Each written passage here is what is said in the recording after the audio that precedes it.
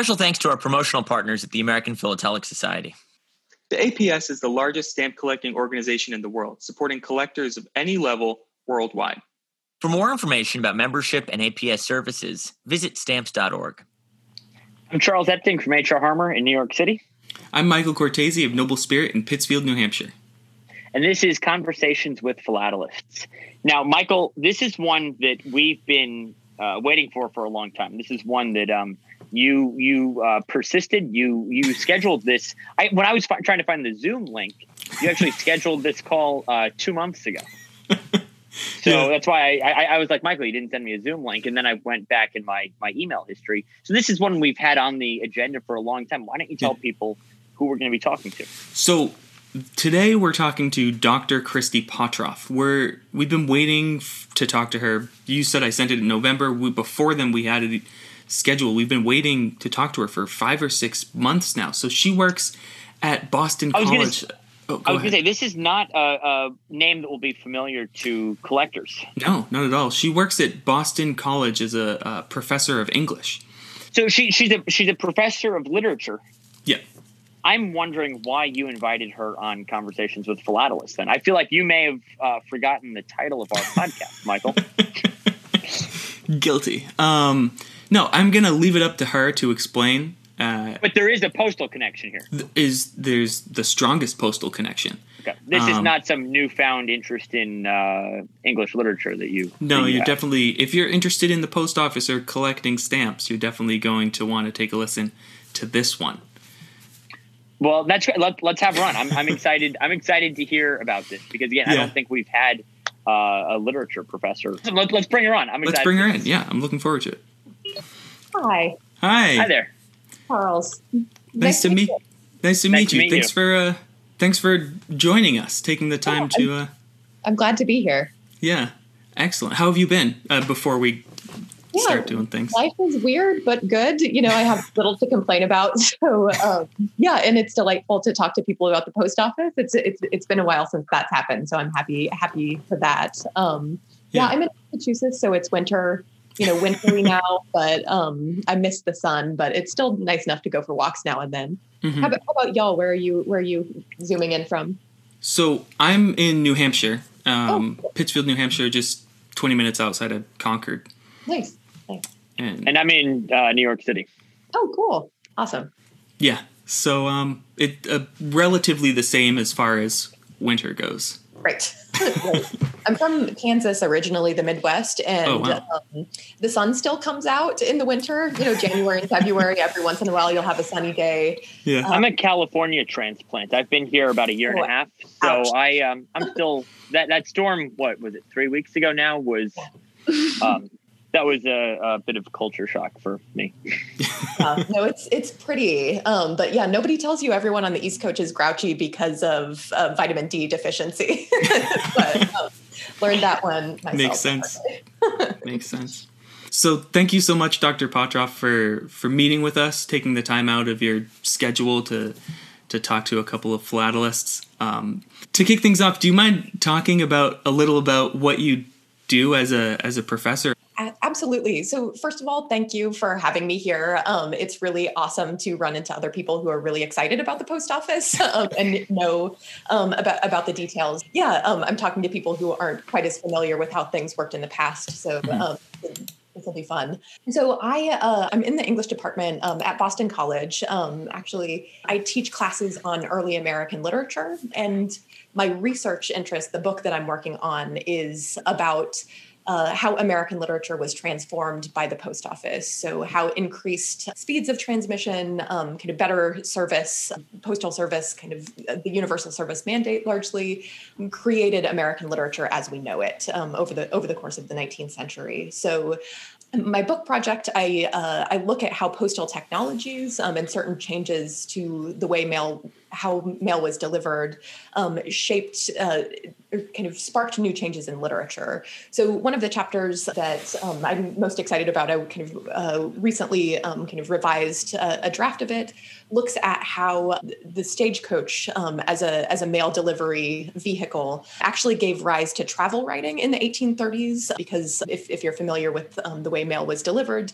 in the beginning of the 19th century, the U.S. Post Office Department contracted with private stagecoach companies, paid much of the operating costs with the postal subsidy that they received.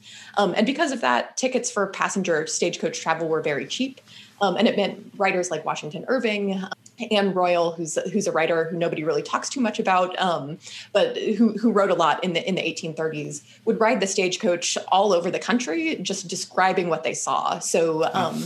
And at the same time, so this stagecoach kind of worked to expose people to new parts of the country, and also some of these writers had kind of this business savvy to actually bring trunks of their books that they'd written previously along with them. So the stagecoach became this almost site of literary production and distribution, thanks to the post office. So that's what my research looks like in the book.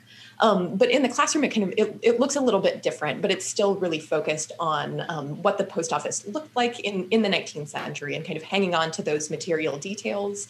So one of the things that I do, especially if I'm reading or if we're reading stories by Edgar Allan Poe or Herman Melville, who wrote Bartleby the Scrivener, is to really look at the way that mail was delivered, the way that letters worked in those decades, and see how that changes our interpretation of the story.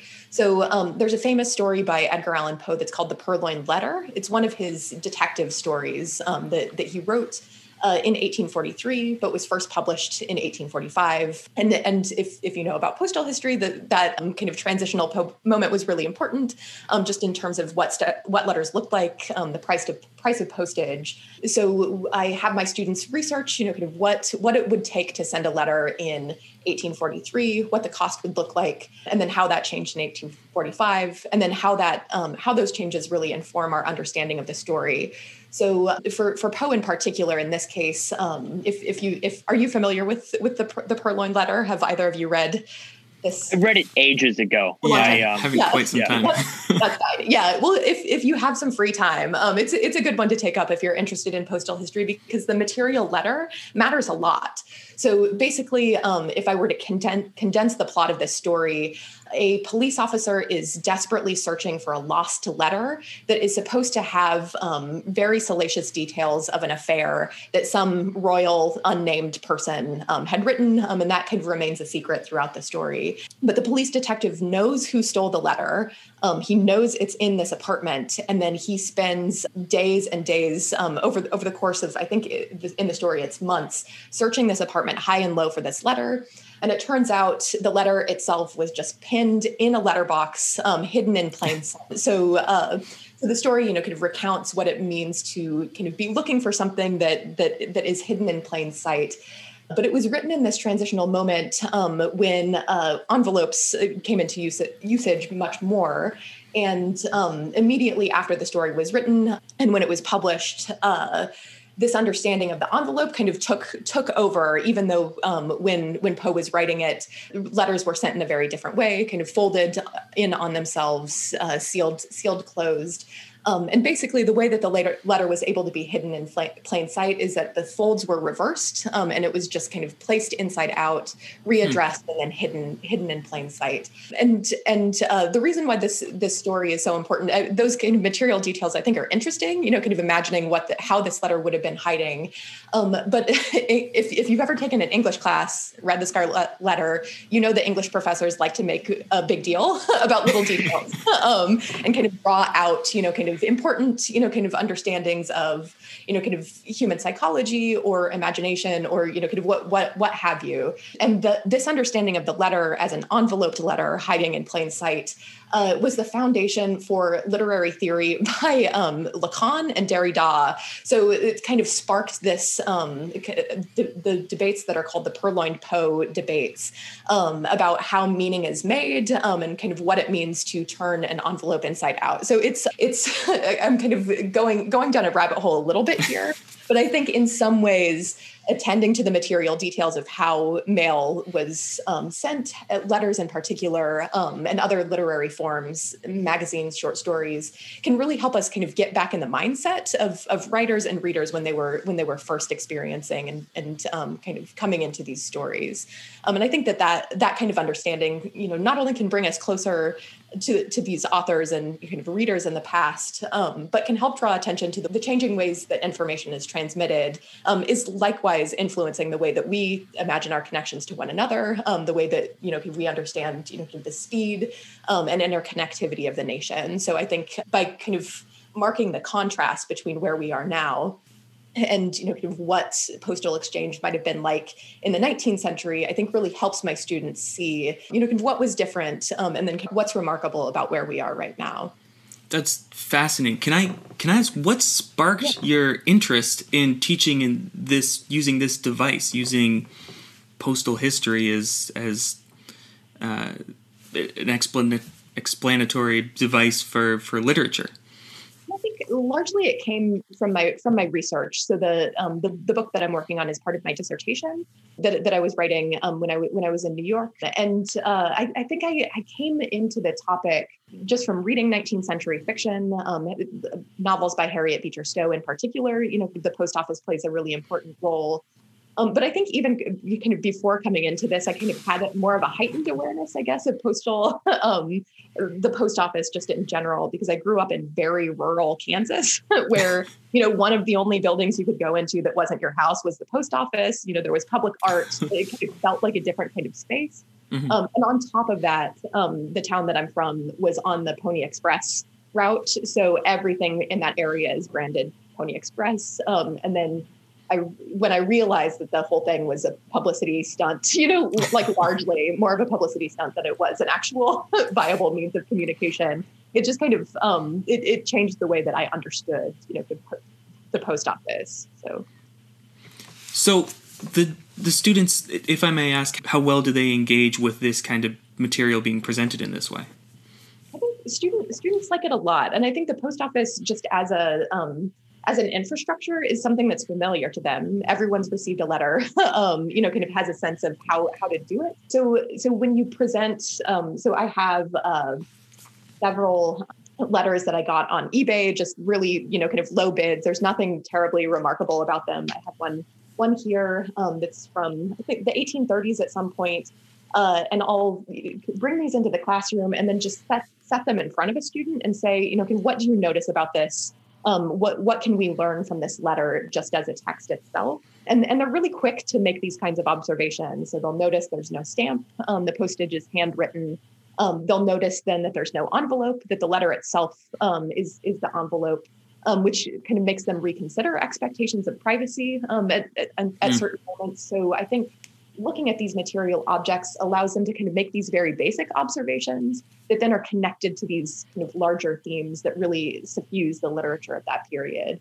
And this letter that I held up, I like a lot as well, because I think it's got, it's from 1834, and there are three writers, three different people who are writing to a single person, and the sheet of paper, as you probably know, is very big, and every spot on the letter is filled with text. And then when we look at the postage, it makes sense why that is, that it would have been very expensive to, for people to send individual letters. So students, I think, are able to learn a lot from these small objects that then they kind of take ownership of that knowledge because they're coming to these conclusions themselves. And it's not necessarily me saying expectations for privacy were different in the 19th century. They're kind of starting to see like what that might actually look like if you're writing a letter to a friend who's in the next town over. Mm-hmm. So directly following that have any one of your students, either during class or after your class, expressed an interest in continuing research down this path outside of the work that you assign? I think just in terms of material culture, not necessarily stamp collecting, kind of in particular, but I think it does make students reevaluate the way that they approach the objects in their own homes. Like that has been interesting for me. Because in classes where, I focus very much on, material culture and this kind of history side of literature, And possibly this is, kind of because I'm teaching students in Massachusetts, but I had a student who ended up writing a paper about a very distant relative's Revolutionary War journal.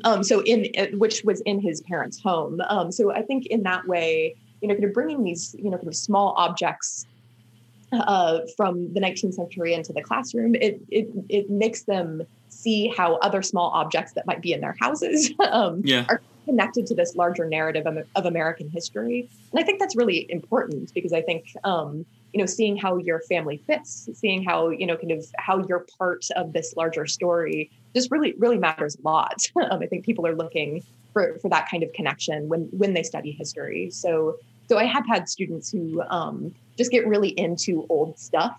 I'd have to ask about philately in particular. But. Fantastic. So you had emailed me beforehand a copy of an article that you were working on that I wanted to talk about a bit. It was on how the Postal Service dealt with pandemics of the past. Do you mind talking about that for a little bit?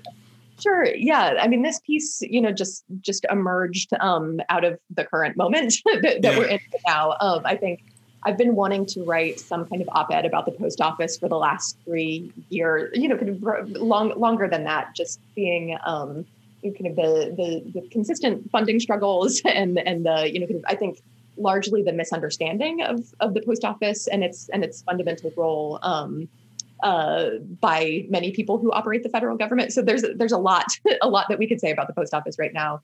But I think I was just really drawn to thinking about how the post office postal delivery changed in pandemics, but also, and I think for me it was a consequence of becoming more reliant on the post office myself. Not going into work anymore. I ordered more things on Amazon. I ordered more things by mail. I had friends who sent really beautiful letters. I think that kind of social distancing kind of renewed, kind of the most people's experience and awareness of the postal system.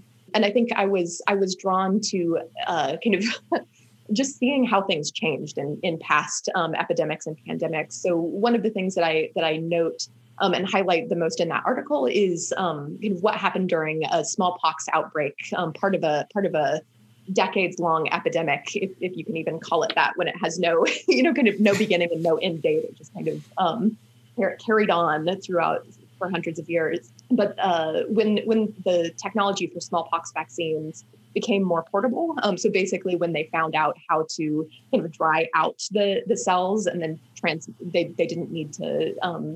So then they could convey kind of the vaccine cultures in an envelope, kind of wrap it up in a small piece of paper, kind of apply water or what have you. And then that was a smallpox vaccine. So in the article, I was really struck by how central the post office was to delivering this vaccine, to imagining how to get this vaccine to as many people in the country as possible. And this was the beginning of the 19th century. So in 1813, there was no other way that the federal government could imagine this, kind of arriving to every American than through the mail. And I think that if we are thinking about how the post office kind of exists now, it's never, kind of seen as that, kind of primary, kind of device for delivering things. It struck me that they were doing this during wartime as well. It's amazing that, right? I mean, this is postal rates were elevated because it was so difficult to deliver mail, and yet they were still able to administer a vaccine by post. I thought was fascinating. Yes, absolutely. And the Treasury, I think if you got in the weeds with that postal history, the reason why, so Dr. James Smith, who kind of presented this proposal to Congress, he when he gave his presentation, he said he would do this without a salary, and it was largely because he knew that the Treasury was drained because of the war. So, but it was still seen as something that was really important, something that needed to be done to ensure, kind of a safe, secure public life. So, so that I think then the 1813 vaccine by mail kind of post office act was really fascinating to me. And then just going back a little bit further and seeing how mail delivery needed to change to adapt to the needs of the public when they're kind of living with a contagious disease, I think was really fascinating to me. because we see the post office in operation long before germ theory became kind of the accepted idea. So there were a lot of bad ideas, some in some places, and this was, I believe, during the yellow fever epidemic in the South. Mail was delivered in tar-lined bags, which I was just trying to imagine what it might have been like for a postal worker to carry around like a tar-lined bag and fish out, like what, like the hindrance to that kind of precaution seems pretty substantial to me, but fascinating nonetheless. And I think and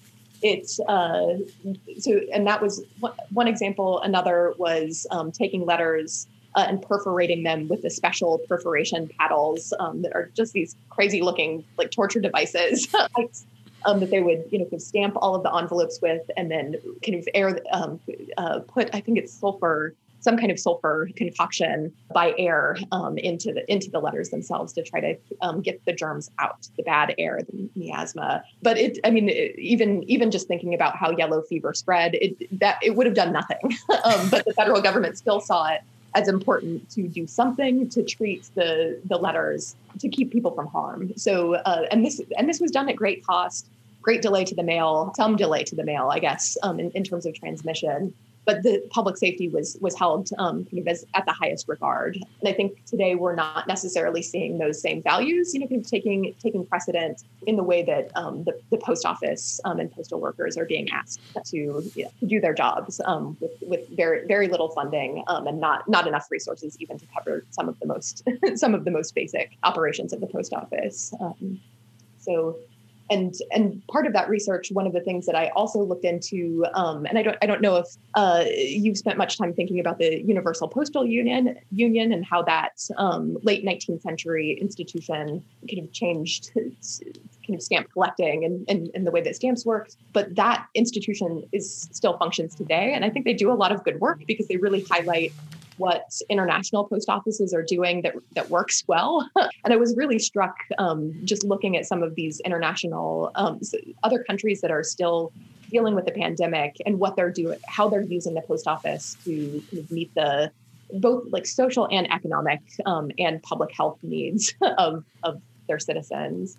So one that I just really liked a lot, the Irish Post Office commissioned a children's activity book that is actually really lovely. It's full of like age appropriate, like self-care, things for kids, ways of dealing with anxiety, ways of dealing with stress, awesome like poems. It's just filled with interesting pandemic related coping material that the post office, kind of commissioned and then delivered to all the kids. And then the Irish Post Office, again, I have a lot of good things to say about it. They're doing wellness checks. So if there are elderly people who are living alone, whose family members might not feel safe, to go out and visit them, postal workers will check in on them and report back. Wow.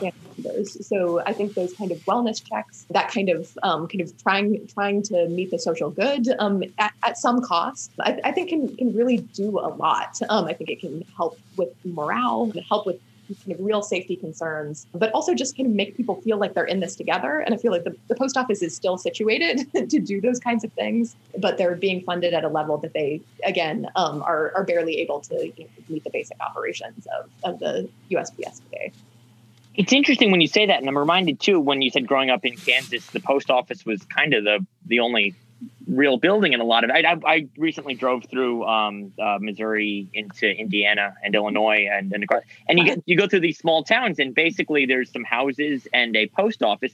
And I always thought it was fascinating that in 1935, when it came time to roll out Social Security, it was the post office where you went to receive your Social Security card because it was the only federal building that most towns had. If you're going to, it's like mailing a vaccine in 1813 or checking on people in Ireland today. The post office, again, for as great as email and Zoom and everything, for as much as that can take away from the post office, the fact still remains that the USPS has a reach that's just unmatched.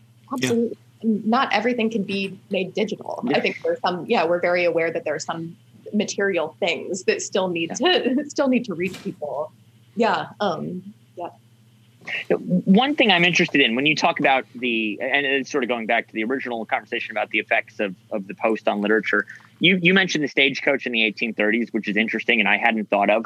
And then you mentioned that the Pony Express was, I think the Pony Express is more of a cultural force than a practical historic. I mean, obviously, the Pony Express has captured our imagination more than just about anything else. When you look at sort of postal revelations or developments in the 19th century, whether it's the postal reform of 1845, the introduction of federal stamps in 1847, the UPU or rural free delivery, what do you think some of the I'm trying to think the right way to phrase it. Some of the underrated changes were, some things that maybe we don't think about. And then, is there anything else like the Pony Express that maybe a lot of focus gets ascribed to it, but it might not have had. You might not have seen the impact demonstrated practically in your research. What do you think are sort of these milestones, either way, cultural or practical, that have shaped literature and American history at large? That's great. Yeah, I like that question a lot. I think one of the overlooked, and I guess in a certain way it's policy, but it's kind of just the way that the post office worked, and more in terms of post office routes, coincides with the Pony Express in some ways. But if you look at a map of the U.S. in the 19th century, and see what states are incorporated into the U.S. at a given moment. When we get to 1849, which was the gold rush, you'll see that California kind of sits alone on the West Coast. Kansas is not yet a state. Missouri is not yet a state. But the other part of the U.S. is just kind of on the other side. And I think kind of popular imagination, fueled by this understanding of the Pony Express, would be that the mail just went across this vast Wild West. These people on horseback, kind of whatever, kind of frontier fantasy you want to imagine, is coupled with that. That's the understanding, I think, of how people would have stayed in communication with California. But if you actually look at the mail routes during that period, this is the mail from the East Coast of the U.S. was actually going through Panama, starting in the 1840s. And so there was this really widely used route because so many people moved to California in the 1840s and the 1850s with a promise of wealth. And almost every person who went there traveled by way of Panama on a U.S. mail ship or a steamship that was commissioned to deliver mail. And one of the chapters that I'm working on in my book looks at how this kind of contact with Central America, Panama in particular, gave rise to new narratives. So if you look at the proto-dime novel, the really cheap paperback fiction in this period, so much of it sets Central America, maybe not particularly Panama, but Mexico, and largely because the Mexican-American War was a very recent memory. But the Central America becomes this playground for imagining U.S. identity. And I think part of that is because of the U.S.-Mexican War. But another part of that is because a lot of U.S. citizens or people, who lived in the U.S. Were traveling through Panama to reach California. So I think the international kind of touches, not even necessarily scope, but the way that this national system kind of interacted with international spaces, I think is really overlooked in the 19th century. And I think is really fascinating if you get to that granular level of, okay, if I were mailing a letter from Boston to San Francisco, where would it actually go? And I think that kind of following those kind of routes has been really illuminating for me, and thinking about how somebody in 1845 or 1849 really kind of might be kind of staying connected to loved ones on a distant coast. That's incredible. Yeah, I guess. And to tie it back to the philatelic side of things, when we see those markings via Panama, via Nicaragua, those are exciting to us, because that oftentimes means it's a particularly desirable cover. If it's especially endorsed via Nicaragua, those are big business for us. So that sort of I think marries the philatelic with the social history. Yeah, that's fascinating. So to go back to the map portion that you were just talking about, you actually on your website had created a map starting in 1709 going to 1817 of all of the U.S. post offices that popped up and the exact month and year that they are created in kind of like in a time loop. It was really interesting. So did you put that together yourself? It pretty interactive too. Yes. So yes, and there's a reason why it stops at 1817 at this point, and it's just because it took a long fucking time to get all those dots in that, in that map. Yeah, because there are a lot of post offices over the course of the 19th century. But I think it's something that I hope to continue because the U.S. Post Office Department, the archive, is part of the National Archives in D.C., and they have all of these records, when exactly post offices were added, when names were changed, and there are these hundreds of boxes of materials that just are not used at all, or very rarely used. And I think that they can teach us a lot about, even if we want to see, on the town by town level, where were people moving, where were towns added. And I think for me, that's been one of the interesting payoffs of this map, that it's not just when Kansas was added to a state, like suddenly that rectangle was just full of people. The patterns of settlement are, so much more environmentally based, based on railroad routes, based on these other kinds of infrastructures. And that's a fact that totally makes sense. But it took, for me, almost seeing it on the map, like how these postal routes aren't just emerging out of nowhere or on a kind of even basis. Usually, it's coupled with some kind of technology or some kind of waterway. And I think the map also, looking forward into the 18. So I'm hoping to do. I'm hoping to finish it. I'm hoping to have. Initially, I was like, I want to go until Kansas's statehood or the end of the Civil War. One of those, either the beginning or the end of the Civil War. But then I was like, no, that's not enough. I want to keep going until and then you can imagine continuing it now with post office closures, I think would be really interesting. So I'm hoping at some point to carry on with that, but I think I'll need some research assistance and more time in DC. How long did it take you to put together what you have so far? It took me, it was a good year, but I was working on other projects at the same time. So it was plenty of hours, lots of weekends, just kind of punching in, and finding, I was trying to balance efficiency, kind of adding, kind of dots to the matrix, but then trying to be as accurate as possible because some of the names that I would find in Google Maps, didn't correspond with the actual location of where the town would have been in in 1813, for example. Things moved around a little bit, but I'm hoping. So my book project, I'm hoping to finish those at about the same time. So I'm giving it maybe a year and a half, and we'll see, and with the help, I think that that might work that way. But moving further into the 19th century, one of the interesting patterns that also emerged, and is, again, it feels intuitive once you come to this realization, but the moving into Kansas kind of illustrated this. But you see post offices kind of crawling through Kansas, along with the railroad, in Nebraska as well, kind of down through Texas. But Oklahoma just remains a blank spot. And largely, it was Native American land at that point, so it makes sense that there wasn't, kind of outposts for the U.S. federal government, throughout. But I think it just shows how infrastructure and the way that post offices were added to the system was always political, and kind of tied to, different values and might reveal patterns of kind of uneven information exchange that are important to remember, especially when we're imagining how to redress those things in the 21st century. That seems like while it almost follows down the same path, like a side project that you came up with at the same time that probably helps with a lot of the research that you're doing. Is this something that was inspired by the work that you'd already been doing, or is this something that you thought you might just take a stab at? I think one of the things that's important to me about my research is that it's legible to a broader population. And I think my book, as much as I love it and as much as I, kind of polish the prose, like not a lot of people are going to read a book of literary criticism, kind of about 19th century fiction in the post office. Like some people will be really excited about it, and I'm glad, I'm glad about that.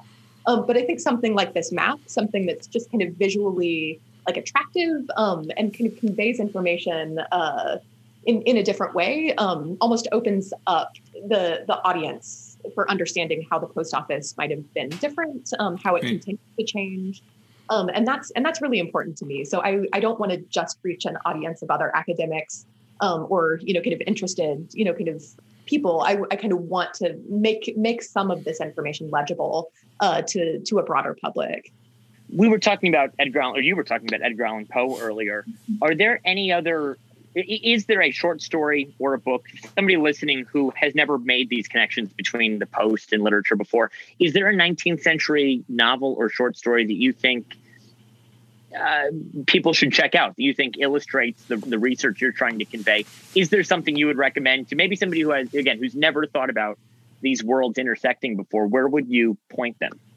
Yeah, that's a good question. And I think if you want a good story and, kind of how the post office, kind of maybe was freighted with a different kind of like emotional weight, Melville's Bartleby the Scrivener, I think it's hard to beat. So if you've read it, we have Bartleby, the central character, who's very befuddling, kind of refuses everything, seems very depressed, kind of down. And his boss comes to the conclusion that he is in this state because of his work at the dead letter office. The story is much more complicated and interesting than that.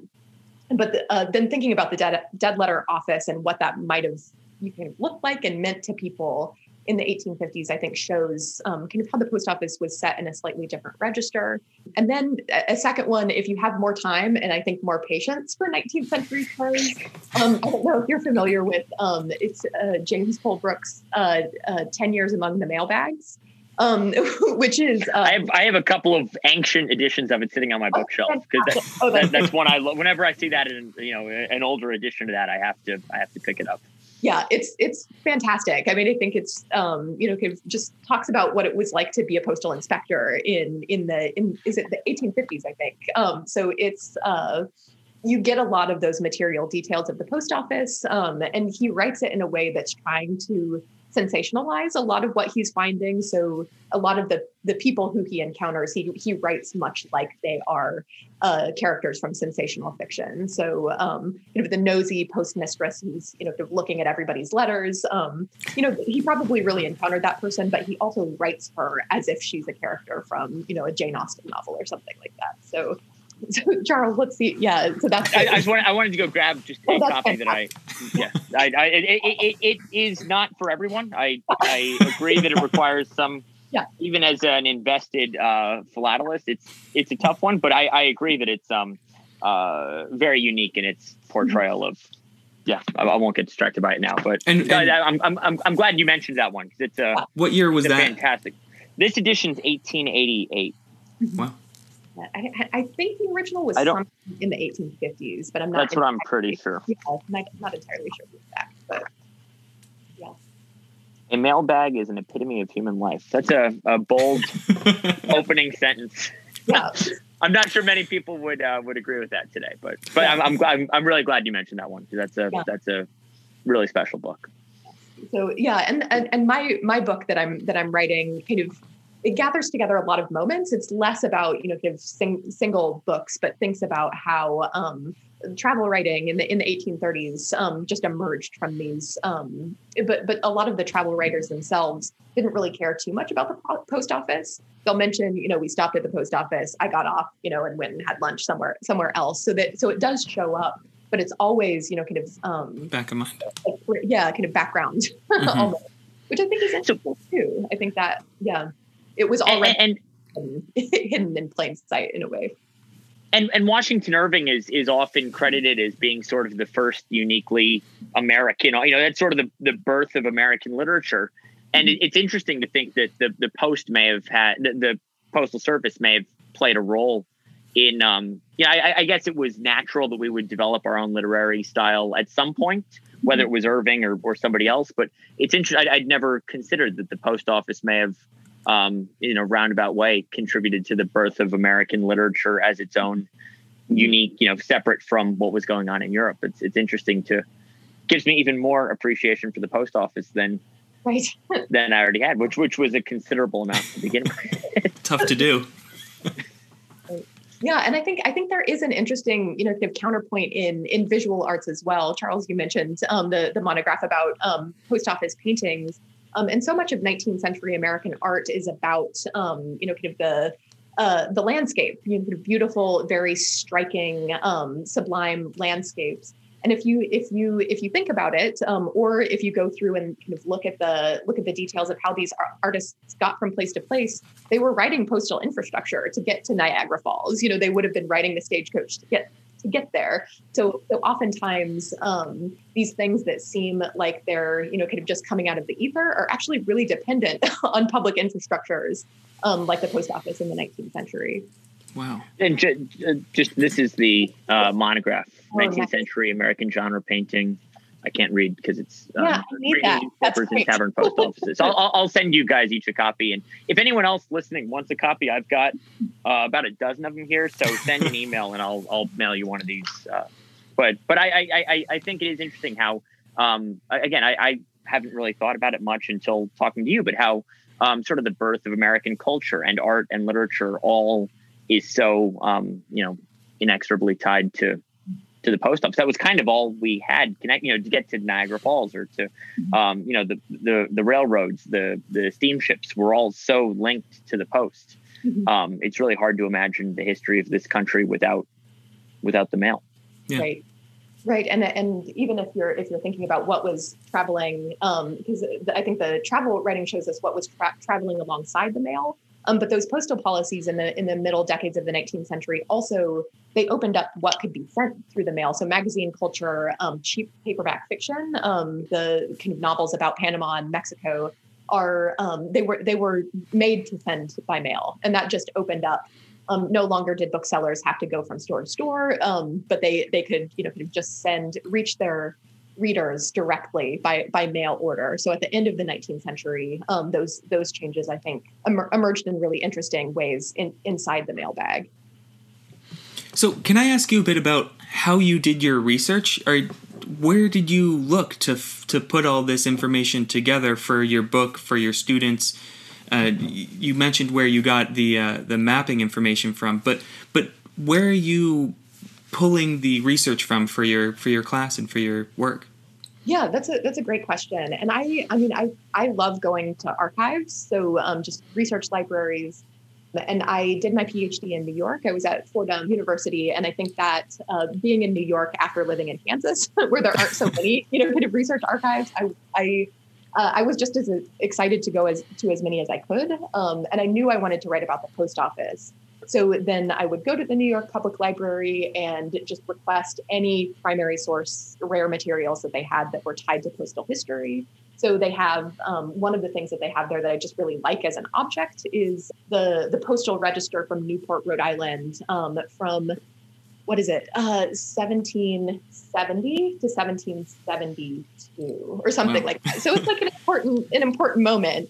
And it's just this log of all the mail that passed in and out of Newport. And it's fascinating, like that has to matter in some way. And so I think I was almost gathering these really interesting objects. So the postal ledgers, in that case, postal maps, postal routes in other cases, and just really thinking about how those material details, those ways of sorting information would have had measurable influences on the kinds of fictions that people would write. So kind of how people's imaginations would stretch. So I think, it's a little bit piecemeal in some ways, kind of looking from archive to archive and kind of learning about how the post office looked and doing that around New York at first, then Philadelphia a little bit later on. The National Archives has a lot of resources as well. So I'm kind of drawing from a lot of those places. Yeah. And it's been a lot of fun because the post office is really good at keeping records. There's a lot of them around. So. Yeah, we actually spoke with Jenny Lynch, the cool. historian at the 2 weeks ago. Actually, we learned a lot from her. Well, I have run out of questions, unfortunately. This has been one of my favorite conversations we've had with anyone. We really appreciate you taking the time and as your studies and everything progress, maybe we can catch back up with you down the line and do this again, I think would be a lot of fun. Because not that we don't enjoy every conversation we have, but there's certainly ones that stand out. And this has been, just again, a totally different way of thinking. Michael and I spend basically every day thinking about mail. Like we can't escape it. It's our lives. And to come at it from such a different viewpoint is unique. Sometimes I feel like we've done just about all the thinking about the post office we can, and then this opened. Now I'm going back thinking about books I've read recently, like how do they relate to the post office? And I think again, I hope people enjoy this one, because for me this has been really fascinating, and we just really appreciate it. Thank you so much for joining us and for the work that you're doing. It's so interesting, and using the post office as a teaching tool is not something that I hear of that often. Even in myself in college, I had wished that obviously because I was involved in philately already, that my history teachers or English teachers, such as yourself, had used it as a teaching tool, but it never quite made the textbooks. Mm-hmm. Mm-hmm. Yeah, well, here's hoping we can change that. Yeah, it's such a fun part of the conversation. I think it's a great way into history. It's a great way into thinking about kind of the way that information transmission has changed over time as well. So thank you. So thank you for the conversation. Do you know any good post office jokes? I have one post office joke. I'd love to hear it. I don't know any, so now I'm. Have you heard the one about this the letter without a stamp? No. You wouldn't get it.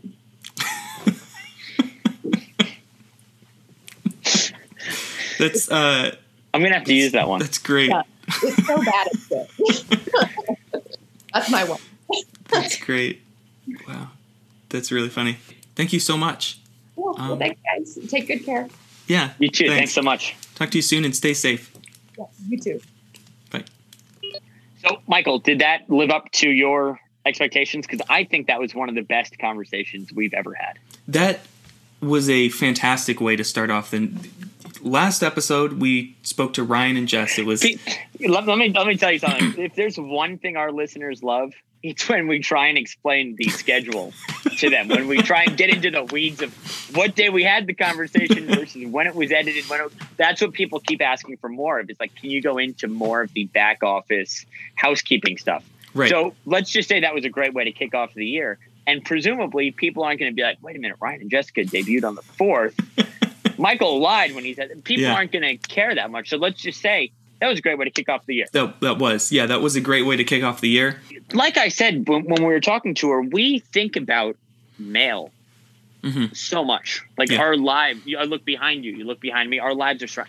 To have somebody come in and like still change the way we look at things. You talk to most collectors and it's like, oh, like I've thought about, this postal history usage before.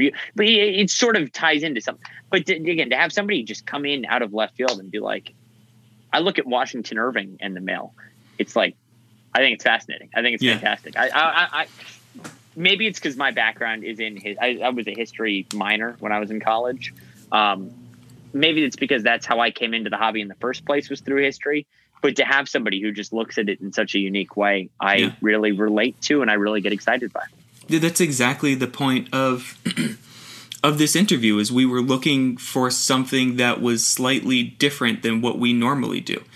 She had so much information that we just don't normally think of. And I think the pandemic mail portion, where they were mailing out vaccines to people to assemble themselves like an IKEA chair, and then take the smallpox vaccine from the mail. I mean, that's absolutely incredible. If you told somebody in 1813 that it was like an IKEA chair, they probably would have looked at you like you had two heads. Yeah, they would. When was IKEA? That's not the point of this podcast. Now, the next challenge for you, Michael, is I want to find a pure mathematics professor who uses postal history in their lesson planning to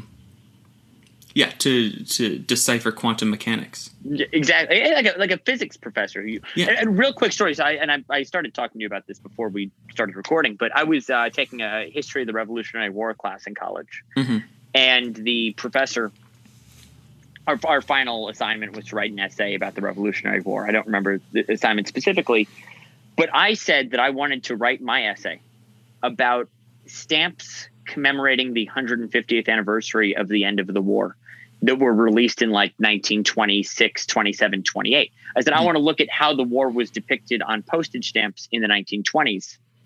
Was it a legitimate historical depiction of the Revolutionary War, or was this the 1920s imposing their cultural zeitgeist on things that were a century and a half old? I explained this to my professor. I said, I've got this great idea for a paper. He thought I was a lunatic for suggesting this. I probably was a lunatic for suggesting this, but I wrote a paper that I was really proud of. Yeah. And A+? I think it shows that, again, you can use stamps to go all these different directions. We talked to Dr. Potroff. She looks at how the post office affected how history in the post. I'm trying to think of how to phrase this. Yeah, how the post office affected history. How the post office affected history, and then you get into the 20th century, and all of a sudden the post office is imprinting itself on historical. Exactly, it's going the other direction. Yeah. And sort of changing historical narratives with how stamps depict history. So I feel very sort of invigorated by this conversation that we had, because I feel like now I want to go think about this in so many other ways. Books I've read that have to do with the post office, or stamps depicting historical events. There's just so many different avenues I want to go with this. I think this really was an eye-opening conversation for me personally. Yeah, absolutely. And you got to think this was almost an hour-long interview. She teaches a course on this. So I'm going to enroll at BC, I think, just to take this course. Yeah, she teaches a full course load on this. So a full semester's worth of information where she compares literary works and the impact that the post office had on them. So I just cannot imagine how much more information there is out there on this topic. Let's re-enroll. We can be like those older freshmen who you always have wonder about. Yeah. I saw that Vince Vaughn movie. Yeah, I was gonna say, we go back to college. We can join a stamp fraternity. Mm-hmm. It would be fun. Yeah, I'm looking forward to it. Really, I haven't had a proper excuse to use a backpack in about 10 years. I can only imagine how interesting this class is, and I wish I had something similar while I was... Right, yeah. I mean, I touched upon that briefly, but involved in philately, I kept waiting for the day that I'd show up to history class and they'd talk about the post office, or the creation of the post office, and how it affected westward expansion. And it just never came. They never put the post office in history. And maybe I was taking the wrong classes. Obviously I was. Yeah. We should have been at Boston College. Yeah, right now. Well, Michael, this was fun. As always, people listening can find us on Spotify, Google, Apple, YouTube. Wherever you find your podcasts, wherever you find your YouTubes. Well, like I mentioned, if anybody wants a copy of Robert and Diane's excellent monograph on 19th century genre painting, I've got a couple of them. Harmer has an ad on the back page. Oh, so nice. This is my selfish plug here, but if you would like one of these, I've got a couple of them. The first couple of people that email philatelypodcast@gmail.com, I will send one of these to as a gift from Conversations with Philatelists. That is our first giveaway. Our first giveaway. So let's say the first 10 people to email in the next 15 minutes. The first 10 people to email, I will send these to. Perfect. And if you're the 11th, I'll probably feel guilty and send you one as well. Please get in touch with us if you'd like one. Yeah, that'd be great. I'm going to put all the links for Dr. Potroff's website. You didn't tell me about this map beforehand. I want to go play around with this now. Yeah, it's super interesting. You just click play, and every single month of every single year, starting from 1709 to 1817, it shows you how the post offices, when they started popping up. I found Concord, New Hampshire. It was April 1793.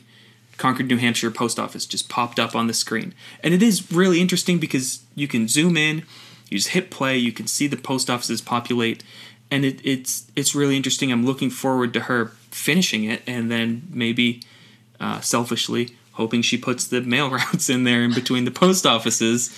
It sounds like she needs more work to do. Yeah, I was going to say you're laying out her next several years of research for her. Right. Yeah, maybe we can hire her an assistant. Conversations with Philatelist sponsored assistant to help her populate this map. Michael, this has been a lot of fun. Next week we've got a big one. Yeah. Next week we've got a really exciting one. Somebody who is unbelievably instrumental in my long-term participation in the hobby. I think you as well. Oh, yeah. One of not just a great collector, but one of the kindest, most generous men on the face of the earth, I would say. Mm-hmm. And I'm going to leave it at that. But okay. we're going to leave it at that.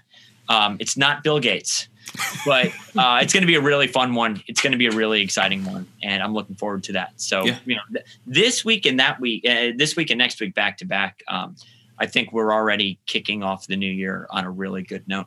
Yeah, it's exciting stuff. Michael, as always, this was awesome. We'll talk real soon. Yeah. See you next time. Sounds good. All right.